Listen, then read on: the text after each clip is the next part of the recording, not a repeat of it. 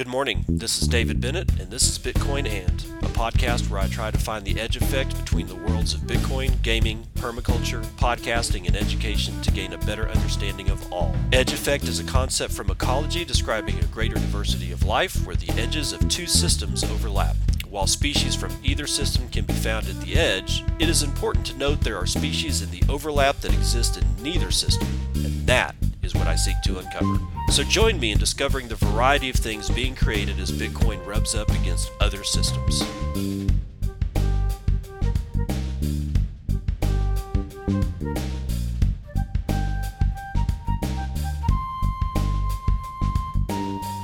It is 6:02 a.m. Central Standard Time. It is the 22nd of January, 2021. This is episode 351 of Bitcoin, and we got a lot of shit to get through today, so let's just start off with, we're going to close the FUD on two different counts. BTC Times, Thomas M. is writing this. Dozens of sites host Bitcoin white paper following Craig Wright legal threats. The irony. The Bitcoin white paper can now be read and downloaded at various new destinations as dozens of companies and individuals have made the document available on their websites within the last 24 hours. In what resembles an act of defiance, Bitcoiners responded to a statement issued by Bitcoin.org on Wednesday that revealed both Bitcoin.org and BitcoinCore.org had received allegations of copyright infringement by hosting the white paper on their sites. The letter comes from none other than Craig Wright, whose lawyers are quoted stating in a letter that Wright owns the copyright to the paper, the Bitcoin name, the ownership of Bitcoin.org. Good God. In addition, the owners of both sites were asked to take down the white paper in order to avoid further legal action. Wright has initiated multiple lawsuits over the years to, quote, prove he is the pseudonymous Bitcoin creator Satoshi Nakamoto. As part of his pursuit, Wright has made numerous claims, such as the statements that he owned but couldn't access the private keys to Bitcoin addresses associated with Satoshi Nakamoto, and that he wrote the Bitcoin white paper, but also that Satoshi plagiarized him when writing the white paper. Following Wright's threats, the white paper was removed from BitcoinCore.org as its operators voiced concerns that the document's licensing status is, quote, unclear. The white paper can still be accessed on Bitcoin.org. Good for you, Cobra.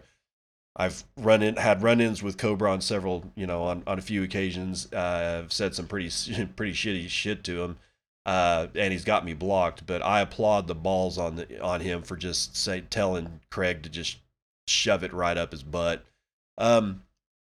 Let's see here. User Sakur pointed out in a response on GitHub that the white paper is indeed licensed under the MIT license, a permissive free software license that would invalidate Wright's copyright claim. The initial reactions to BitcoinCores.org removal of the file were mixed. While some criticized the site for complying with baseless demands, others came to the site's owners' support. In a Reddit thread, Bitcoin Core developer Greg Maxwell noted that the white paper is not currently needed on BitcoinCore.org, seeing it as it is already available in numerous other places. Maxwell further stressed that Wright's attempt to make a claim on the white paper will have little impact overall. Quote, Wright might be able to abuse the legal system to take a copy down or even to take down BitcoinCore.org entirely, maybe even Bitcoin.org entirely. And what effect would that have on Bitcoin? None. No effect at all.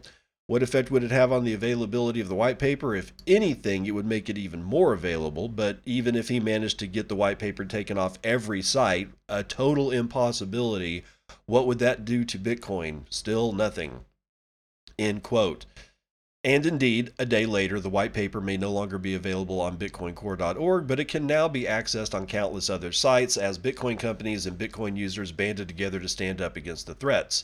MicroStrategy CEO Michael Saylor announced that the white paper would from now on be hosted on the firm's website, as well as Saylor's domain hope.com. Square Crypto has uploaded the white paper to its site. Anthony Scaramucci shared that his firm Skybridge Capital has posted the paper on its site. Fidelity Digital Assets announced that it too had uploaded the white paper. Bitcoin infrastructure company Blockstream shared a link to the white paper hosted on its own website. Former Monero lead maintainer Riccardo Spagni now hosts the white paper on CraigWrightIsNotSatoshi.com, and countless others have joined in support joined in to support the accused domain operators and set a sign against Wright's claims. Whether Wright will follow through with his threats is yet to be seen. Either way, the cascading response of white paper uploads might just be making the best of a bad situation. Not only does it make any additional attempts by Wright to claim the white paper more time consuming and costly, but it also simply makes Satoshi Nakamoto's work more accessible to anyone who may want to read it. Yeah, that backfired there, Craig. Sorry for you. However, this one I'm going to read you a couple of responses, or a couple of responses that I got from Gregory Maxwell himself. He only lives on Reddit, which I don't understand. I don't really use Reddit. I mean, I'm Mooner of Bitcoin over there on there, but I've just now started kind of posting again and using it. I asked Greg after he makes this. Greg posted a fairly, he's really verbose when he does this stuff. But he posted like I don't know, an 8 paragraph response to what was going on. And after reading it, I just asked him a simple question. I said, what happens when FinCEN sends a letter?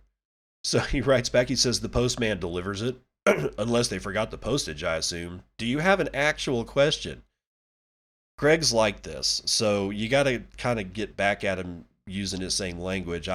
So I said, I figured that was implied by the actual question mark at the end of the sentence there, Chief. He writes back and says, well, then you got your answer. The postman delivers it unless they forgot the postage. So at this point, I got to needle him because I'm like kind of tired of the bullshit. I say, are y'all going to fold like a cheap suit afterwards? That's an actual question if you were wondering again. And finally, Greg actually, bellies up to the bar and says, okay, I'll stop messing around with you. If FinCEN sends a letter that says, say, some non-critical image on the webpage is a copyright violation, I expect the image would be taken down without giving it much thought, especially if it looked complicated to defend. No use wasting time on an unimportant fight that is outside of the purpose of the website, and in general, the maintainers of the site would remove anything with even slightly questionable copyright status, even if no one was complaining.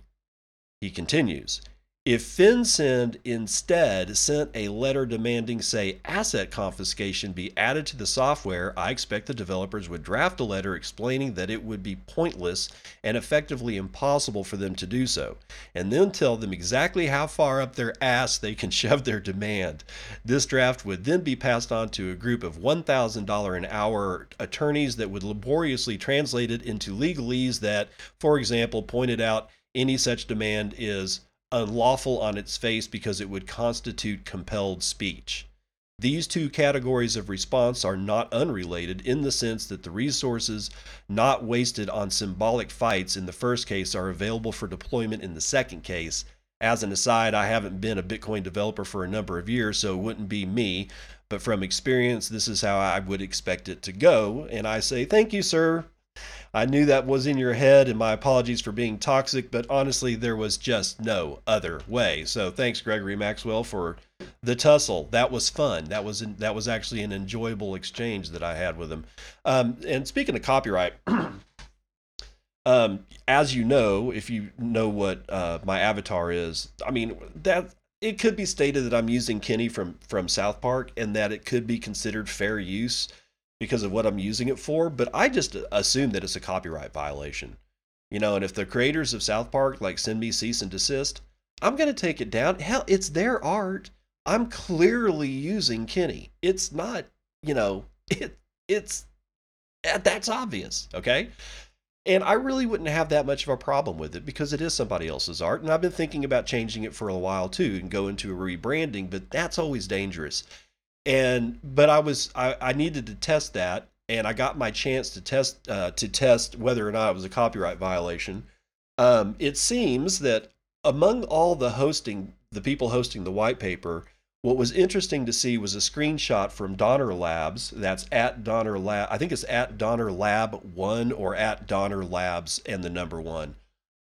They posted a screenshot inside Bitcoin Bounty Hunt. And one of the advertisements that was on, a wall was a copy. Well, what a copy of the white paper. It was a picture, probably like a PNG file of the first page of the Satoshi white paper. So now the white paper is actually hosted inside a freaking video game. And when I went to go look, I was poking around, and I'd been meaning to do this for a while, but got to their sponsors page, and I'm like, you know what? I just kind of want to see what they'll say. So I sent them a picture of, my avatar, and had Bitcoin and podcast on the side of it, and paid them. I think it was like 69 cents when it was all said and done, and done over the Lightning Network, and I used my LN Strike app to do it. 11 minutes later, Donner Labs sent me a picture of my avatar as an advertisement on inside the game. It was pretty cool, man. And I mean, inside 11 minutes, I was able to buy an advertisement in a video game that other people are going to see for 69 cents, and it was already posted inside of 15 minutes. Man, if that ain't the future, I don't know what is. But here's your future. Janet Yellen says to consider the benefits of cryptocurrencies. This is Nick Chong for BTC Times writing sometime this morning. In a written response to the Senate Finance Committee on Thursday, Janet Yellen elaborated on her view of Bitcoin and other cryptocurrencies, to which she attributed the potential to, quote, improve the efficiency of the financial system, end quote. Well, in our case, we just wanted it eviscerated, but okay, this works. Former Federal Reserve Chair Yellen the felon, has been nominated by President-elect Biden to lead the Treasury, though has yet to be confirmed to this position. The written comments come a couple of days after a Senate confirmation hearing in which Yellen said she sees Bitcoin and other cryptocurrencies as a concern due to potential terrorist financing and money laundering. Quote, I think many are used, at least in transactional sense, mainly for illicit financing, and I think we really need to examine ways in which we can curtail their use and make sure that anti-money laundering doesn't occur through those channels. Okay. Oh, wow, that's a typo. To make sure that anti-money laundering doesn't occur through those channels. Well, don't you want us to AML everything? Why wouldn't you? Oh, whatever, Janet. Yellen is not known to be a fan of Bitcoin. In 2018, when asked about it, she established her stance that Bitcoin is not used as a means of payments or as a store of value due to its volatility. Quote, it has long been thought that for something to be useful as currency, it needs to be a stable source of value, and Bitcoin is anything but. It's not used for a lot of transactions, it's not a stable source of value, and it's not an efficient means of processing payments. It's very slow in handling payments. Really? I bought my ad inside of, it was confirmed by those guys inside of a minute. That was pretty fast. I don't know, whatever. It's very slow in handling payments. It has difficulty because of its very decentralized nature. You don't understand this. In her latest statement, Yellen adopts a more nuanced tone, though she still stresses that cryptocurrencies, quote, can be used to finance terrorism, facilitate money laundering, and support malign activities that threaten U.S. national security interests and the integrity of the United States and international financial systems, end quote. In the written response, she calls for an approach that encourages the legitimate use while cracking down on malign and illegal activities. Gee, Yellen, that's why you got the FBI. That's why you got the secret police over there at the Treasury Department. That's why those people exist. It's called police work. You investigate what you think may be a crime, and then you figure out what you're going to do. You gather evidence, and then you make a case, and you take the fucker to court. How is it that we are just now all automatically criminals? I don't know. But Yellen further states that she intends to work closely with the Federal Reserve Board and the other federal banking and security regulators on how to implement an effective regulatory framework for these and other fintech innovations. Good luck. Because somebody who really, really likes it looks like they're set to start using it in Miami. The mayor of Miami is building out his cryptocurrency team. Scott Cipollina is going to tell us about it from decrypt.co, written this morning. Miami Mayor Francis Suarez said today that he is building out a team to help develop his plans for getting more involved in the cryptocurrency space, with announcements coming out next week. Speaking in an interview with Cryptex Finance, where Decrypt was a fly on the wall, he was asked whether he had considered investing in Ethereum instead of Bitcoin. Oh, God. Given that he could create applications to collect taxes directly on the blockchain platform itself. Quote, guys, this is just going on out in the world. Don't bitch at me because it ends up being shitcoinery, but it is going on. So, quote, we'd love to do that. What we're looking at is two things: one, to accept crypto for payments, and there's a process, and there's a process, right? We probably won't hold Bitcoin or any cryptocurrencies. We'll probably have a third party hold it and take the cryptocurrency in the extent that there is some volatility, the mayor said. We'd love to explore the platform. I'm building out my team. That's starting on Monday. I'm going to be making some major announcements next week. End quote. Cryptex Finance is the team behind TCAP, a total crypto market cap token, which gives holders real-time price exposure to the total cryptocurrency market cap. I guess that's like the S&P or something. The purpose behind the call between the mayor and Cryptex finance team was to discuss the possibility of using Ethereum. God, sorry guys, to promote the city's cryptocurrency strategy. I'm not going to talk about Ethereum anymore. Let's go. Just come on. Let's see. During his call, the mayor shared some of his recent thoughts on cryptocurrency. He argued that money can be anything that society considers to have value. Quote, anything can be money. Anything can have value. What has value is what we as a society value, the mayor said. In fact, the mayor believes that the digital revolution of money is already underway. If you really think about it, in many, many ways, we're already in a digital money market, the mayor said. He suggested that Bitcoin could be an alternative that affords citizens a new sense of freedom as opposed to fiat currencies tied to government policy. Quote, money and currency is being used to promote policies. We have a market crash, so we have to influence the behavior of people through the money supply, the mayor said.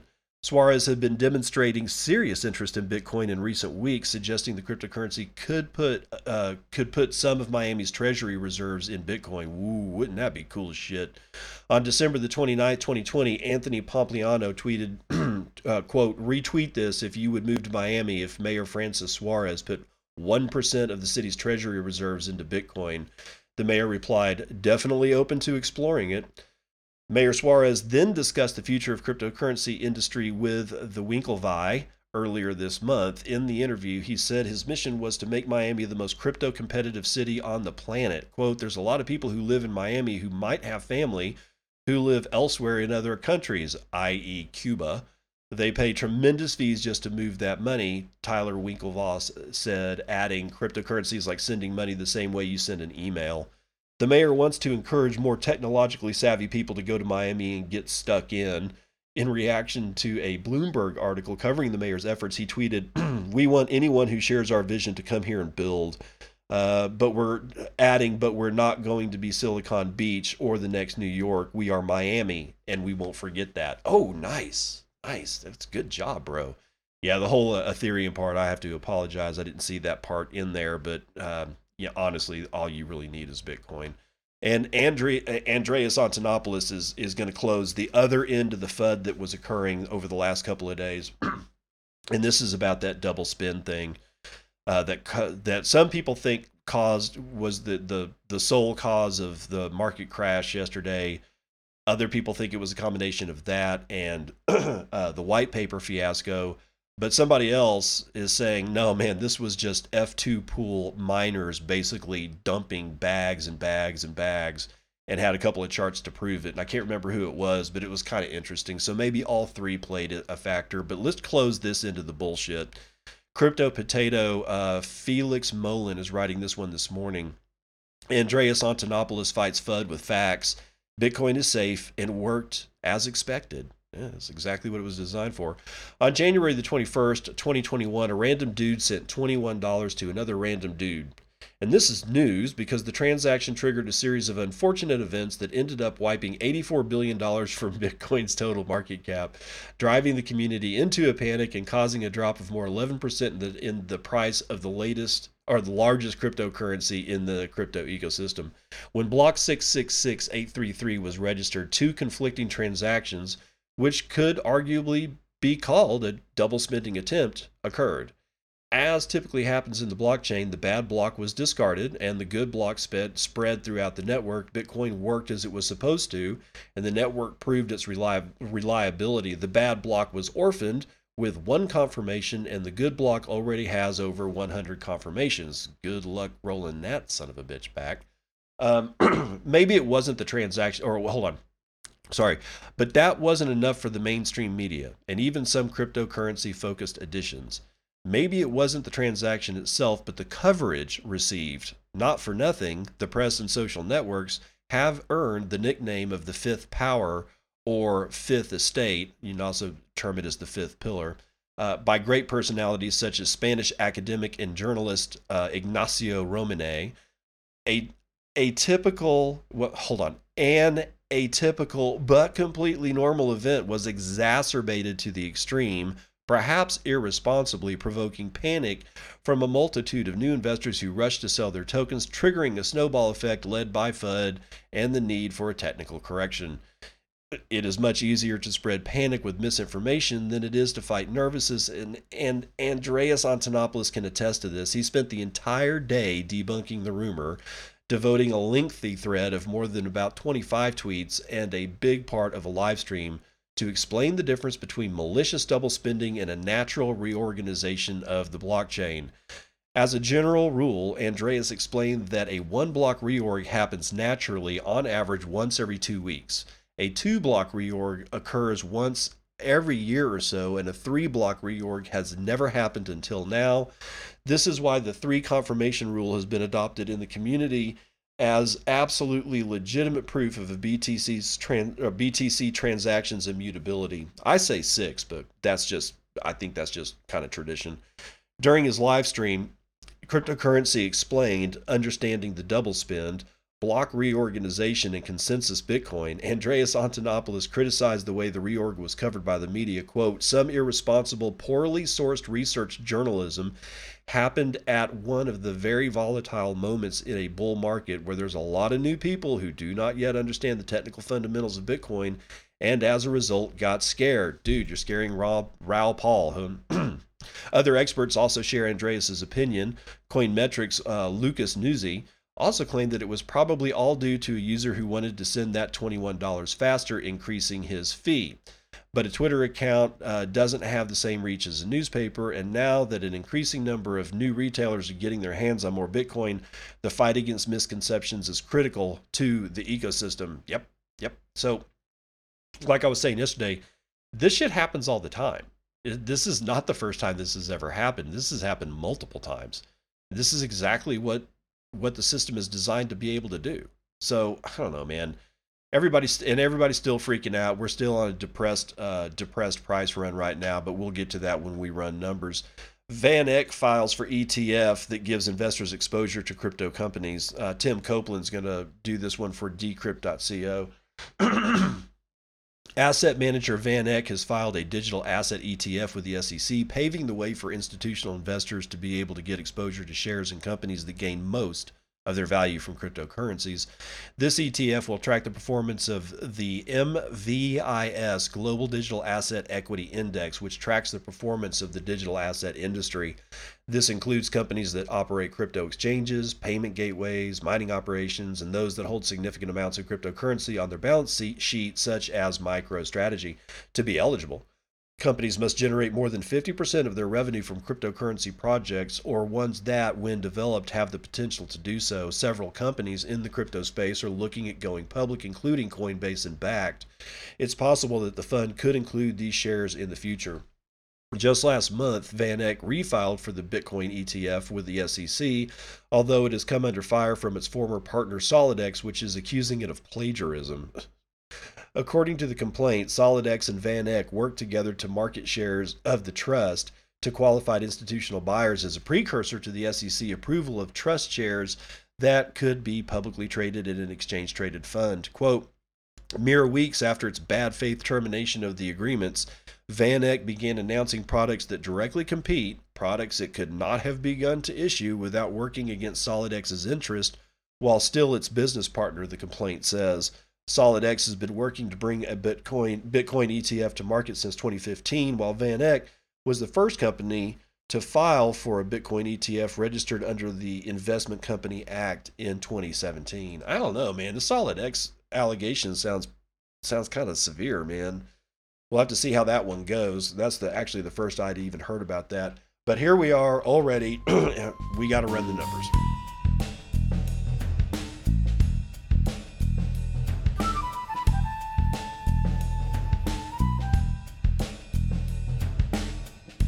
CNBC.com/futures and commodities.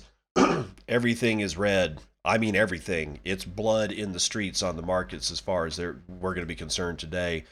Oil, West Texas Intermediate, is down 2.39%. Brent North Sea is down 2.32%. Natural gas is down 2%. Wow. Metals are all down. Gold is down almost a full point. $1,848 will buy you an ounce of that. Silver getting pummeled to the tune of almost 2%. Platinum is down over 2%. Copper's down over 2%. And palladium is down a half a point. Indices are also all down, although not quite as bad. Dow Futures is down 0.79. S&P Futures is down 0.7. NASDAQ Futures down 0.54, and S&P Mini coming in at the worst performance at 0.83, down points down to the downside. Yeah, it's looking pretty bad everywhere, man. Yeah, god dang, dude. Every agricultural commodity is down too. Wheat, soybean, corn, sugar, coffee, cotton, rice, cocoa. It's bad out there. I don't know did Biden open his mouth or something? I don't know. I haven't seen actual news in a while. But Real Money says we have a price on Bitcoin at $31,598. Looks like that's gonna be our low, and our high is gonna be over at GDAX 31,815. We have 331,000 transactions being performed in the last 24 hours. That's 13,700 transactions per hour on average. We've had 656,000 BTC sent in that last 24-hour period, and people are sending 27,345 BTC every hour on average. Average transaction value is 2 BTC, and the median transaction value is 0.031 BTC, about $980. Block times are back to the low side, 9 minutes and 36 seconds. We have 0.85 BTC being taken in fees on a per block basis, and 125.5 BTC in fees overall in the last 24 hours. We've had a drop in hash rate of 1.08% in the last 24 hours, but we're up higher than we were yesterday. We're at 138.7 exahashes per second. What did Doge do? Everything got pummeled. Ethereum is all the way down to 1,197. None of these things do anything without Bitcoin's permission. And I don't know why anybody thinks that any one of these pieces of garbage is going to decouple itself from Bitcoin. It just seems like a fool's game. But yeah, that's what's going on over there. 29,000 transactions for Doge only puts it on top of Ethereum Classic. We have 47,500 transactions waiting to clear. It will take 92 blocks to do so. We have 4.91% of gold's market cap, and the market capitalization in dollar terms is $589 billion for Bitcoin. We have 18,607,225.4 BTC out in the wild, and with a price, according to Clark Moody, of 31,670. There are 1,034.5 BTC in the Lightning Network. That's $32.8 million of capacity along 8,397 nodes with 36,573 channels. Tor capacity has fallen again a little bit. 51.9% of the Lightning Network is run over Tor, which has 537.18 BTC in capacity, and a node count of 3,073. That's going to do it for Vitals.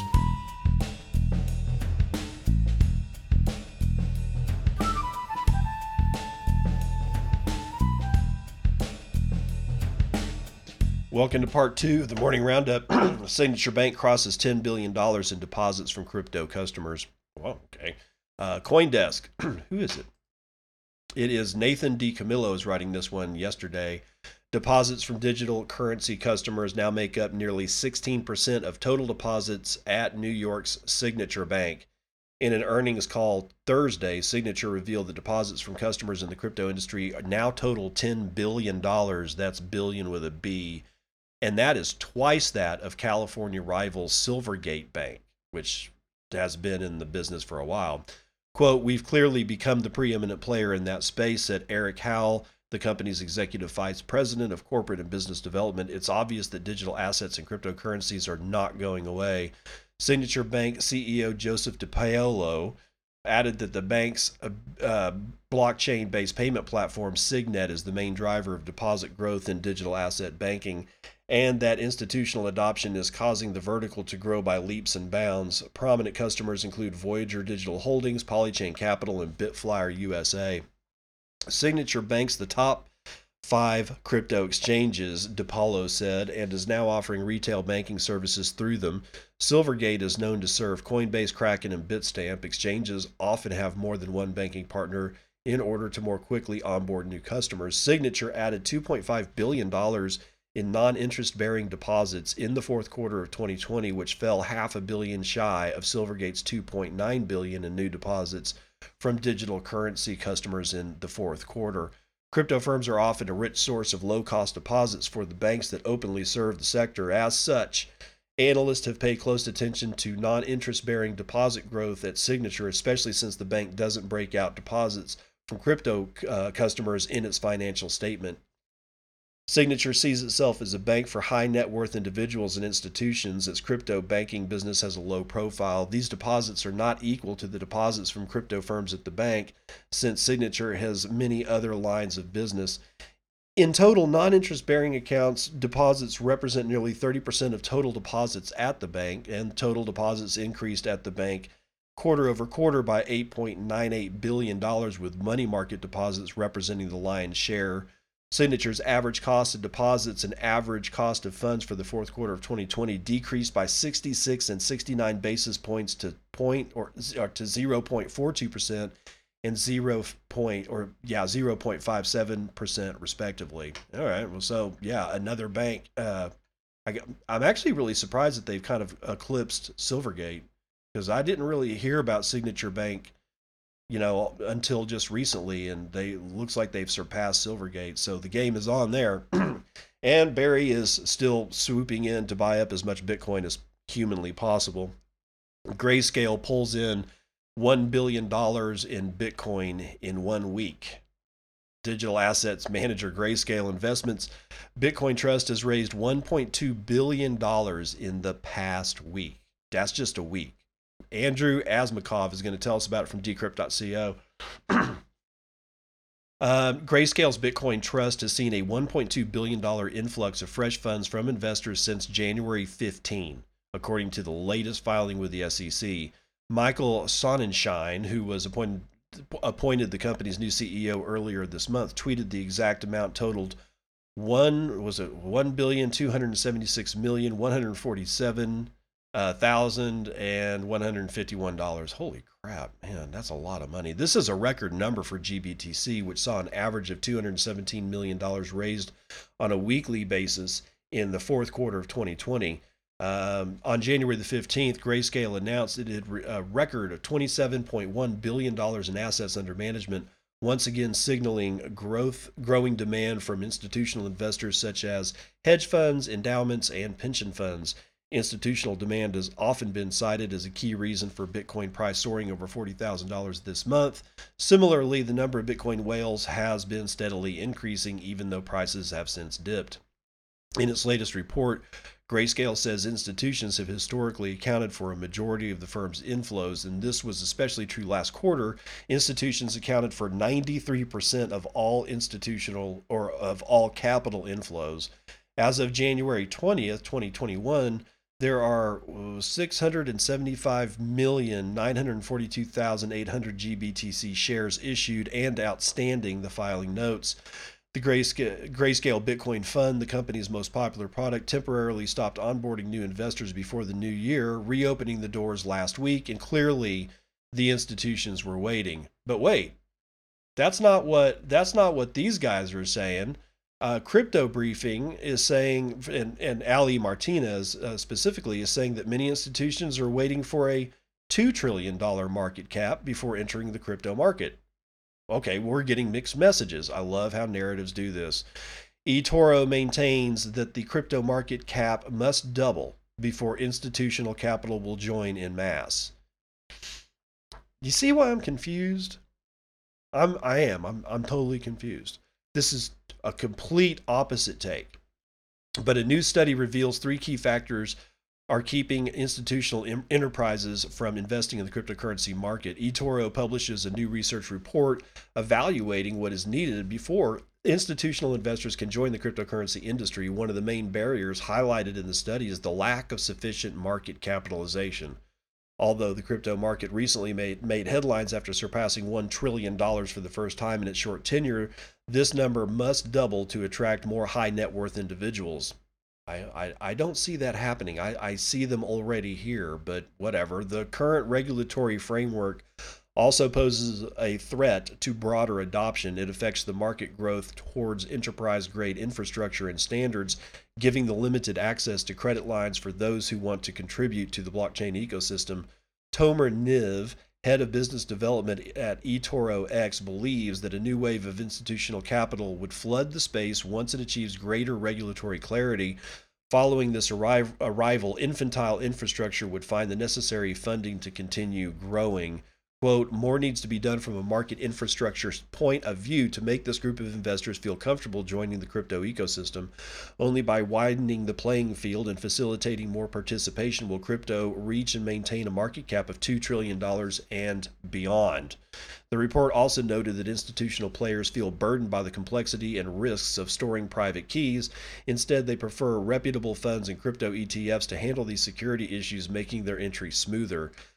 Though Grayscale's Bitcoin purchases in the past few weeks show a spike in interest by institutional investors, demand will be heightened by enterprise-grade infrastructure solutions like FIX APIs and cold storage, according to Niv. A significant price retracement from the current levels that pushes BTC below 25,000 could also help attract the attention of major top-tier banks and individual investors. With Bitcoin entering a new corrective phase and the Wyoming State Banking Board giving Avanti the green light to launch America's second cryptocurrency bank, it might be just a matter of time before the cryptocurrency market presents the right conditions for institutional investors to jump in. But dude, they already are. They already are. Again, I don't know, man. This just seems like mixed messaging to me. But if you're a bag holder of XRP, you've got more shit to worry about. eToro halts XRP trading for U.S. citizens following the SEC charges. So one more. Bye. Crypto Potato author Jordan Leonchev is writing this one sometime yesterday. The U.S. Securities and Exchange Commission charges on Ripple have pushed another platform, namely eToro, to suspend trading for the company's native currency. The Israeli exchange will prohibit the purchase and trading of XRP for U.S. citizens starting on January the 24th. Founded in 2006 in Israel, eToro is a popular social trading and multi-asset brokerage company that also supports various cryptocurrency pairs. However, the company has decided to remove Ripple's or Cripple's native cryptocurrency XRP from its services to customers based in the United States. eToro announced the decision in an email shared with Crypto Potato. It reads that the U.S. branch has decided to prohibit purchases of XRP on the eToro platform and to prohibit any conversion of XRP held in a customer's eToro wallet, end quote. The process has already begun. As of January 3rd, 2021, U.S.-based customers will have until January 24th at 12 p.m. Eastern Standard Time to close their open positions, otherwise risk getting liquidated. Nevertheless, eToro reassures the U.S. clients will still be able to hold their XRP tokens in the platform's wallet and transfer them to any other address. Just sell them, dude. It's also worth noting that users based outside of the United States will not be affected and they could continue trading XRP because apparently United States citizens are just toxic financial goo. I don't know. Thus, eToro has joined the ever-growing list of cryptocurrency trading platforms to suspend XRP trading. Other popular names included Binance US, Coinbase, Kraken, and more. The Israeli company justified the decision with the controversy around the payment processor after the SEC charged Ripple with conducting a $1.3 billion unregistered security offering.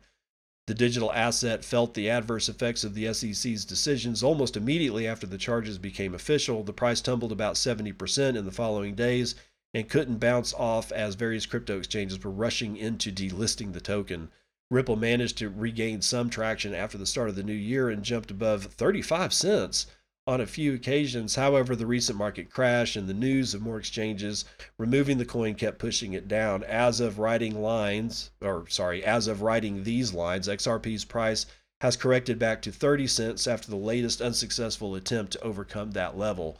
If you're holding a bag of XRP, get rid of it now. You cannot have any clear signs that your bag is not going anywhere. It's toxic waste, and it's going to remain toxic waste because it's a company. It has an address and an email account and telephone numbers and real people that are going to get in real trouble. There's no reason to have a bag of this shit. I'm just saying, man. 12 reasons why Fed's money printing policy will not change under Biden. Why? Well, one of them is that all 12 Fed regional bank presidents and their deputies have been given brand new 5-year terms. 12 guys that have been doing this shit to us for the last 5 years are going to continue doing the exact same thing for the next 5 years. Oh, sick, man, dude. This is Jeff Benson writing for Decrypt.co. The U.S. Federal Reserve, the nation's central bank, has reappointed all 12 Federal Reserve Bank presidents and their current deputies to fresh 5-year terms, according to a press release today. The process was overseen by Federal Reserve Governor Lael Brainerd. Reserve banks don't only carry out the monetary policy of the Fed, their leaders also feed into those policy decisions. That means that the people behind the monetary policy instituted by the Fed during the Trump administration should carry over into the Biden era. You'd think Biden would have just cleaned house. So it's telling that he didn't touch anything about the Fed.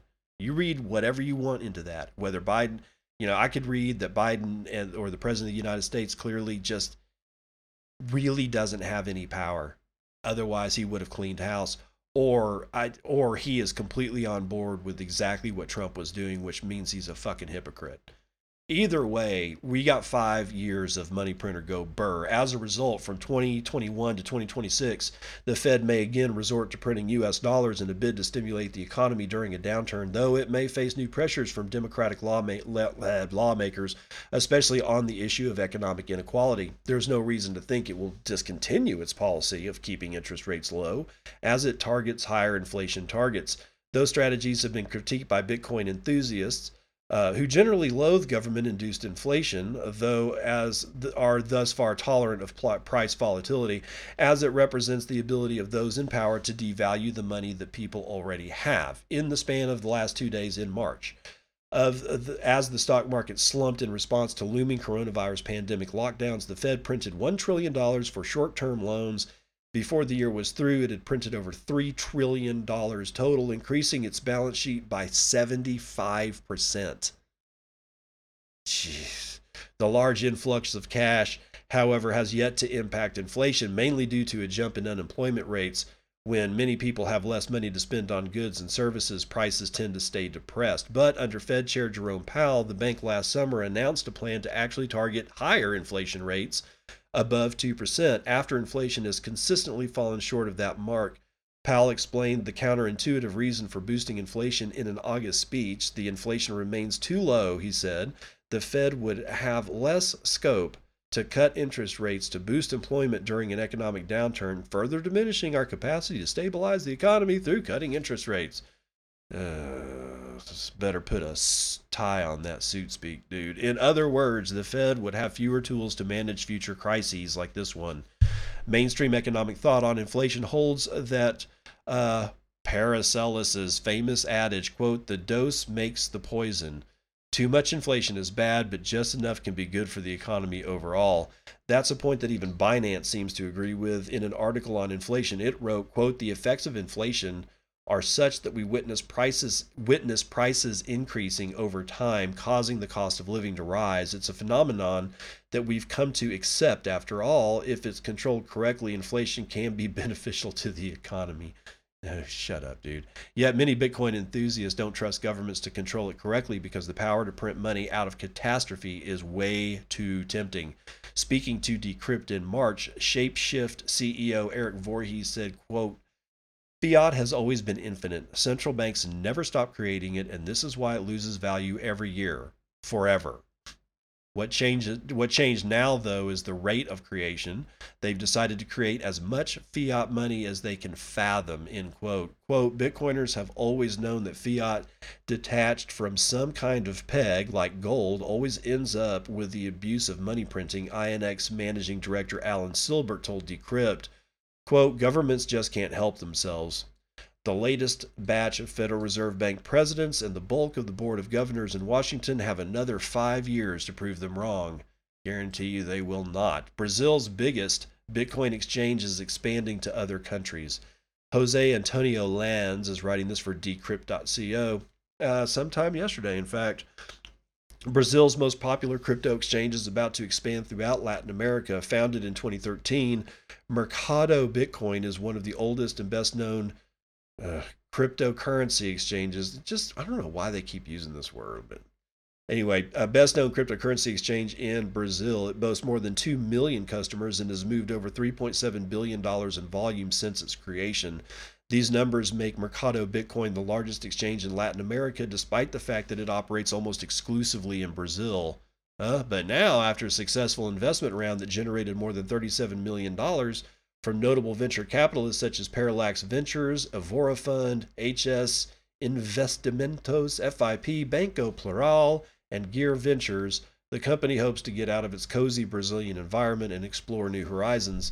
And it is aiming high. According to statements by Rinaldo Rebelo, CEO of Mercado Bitcoin, the exchange hopes to compete with industry heavyweights. Quote, we want to develop the crypto ecosystem in Brazil and create a market as developed as that of the United States. To do this, we want to be one of the 5 largest digital exchanges in the world, end quote. He added that the exchange is looking, quote, at other markets like Chile, Mexico, Argentina, which have a regulatory culture closer to Brazil's. Mercado Bitcoin is a pioneer in the field of Brazilian cryptocurrency trading. Unlike several other regional competitors, it has been able to survive the unfriendly posture of some regulators. Currently, however, the country has a better opinion about crypto than it has had in previous years. For example, the country's central bank is considering issuing a CBDC, and even though there are still some legal voids in Brazil's regulatory framework, the system is now permissive regarding crypto trading. This has served as a springboard for several crypto businesses to operate. Since 2018, several platforms have spread out across the country, some even allowing Brazilians to use credit cards funded directly by the sale of their Bitcoin. Some examples include Zrobank, Baincrypt, Alter, and Uzo. While they don't move as much volume as Mercado Bitcoin, they are evidence that Brazil's crypto ecosystem is offering growth opportunities to local entrepreneurs. In a press release today, the company also teased 2 new products, BitTrust, a custody service aimed at institutional clients, and MuBank, a digital wallet regulated by the Central Bank of Brazil. So, again, I have always been looking at Latin America, the continent of Africa. I've added the Middle East, as well as Eastern Europe, Eastern European countries, Baltics, things of that nature. China and Russia, I'm not too concerned about. There's just way too much. There's way too many other people altogether in Latin America, the continent of Africa, the Baltics, Eastern Europe, that I don't really give a shit about China. At one point or another, Australia is going to have to bend the knee, but right now, Australia is not bending the knee. They're just trying to crush their citizenry, I guess.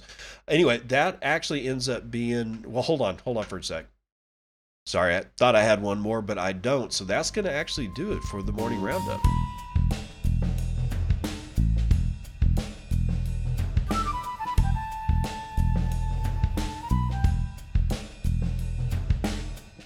Daily Trainwreck brought to you by Udi Wertheimer, who's retweeting a screenshot of Peter Schiff. Udi says, Golden Boomer exposes fake news. Sequoia isn't paying employees with Bitcoin. It is just buying Bitcoin and giving it to employees as payment. So the screenshot of Peter Schiff's tweet, which is not going to age very well, basically Peter Schiff said this. Sequoia Holdings isn't paying its employees in Bitcoin. It's just a bunch of hype to falsely portray Bitcoin as money to sucker in buyers. Sequoia is offering to buy Bitcoin for its employees using part of their dollar salaries instead of the employees buying Bitcoin themselves.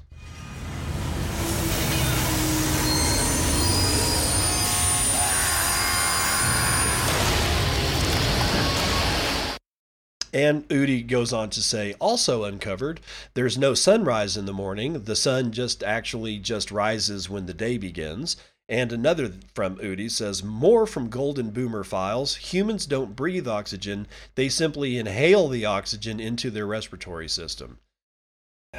You know, sometimes I really worry about Peter Schiff's mental health, but that's going to do it for your smoldering pile. Now, Dad. What does Dad have to say today? Well, doctor, you've got to help me. I'm addicted to Twitter. The doctor says I don't follow you.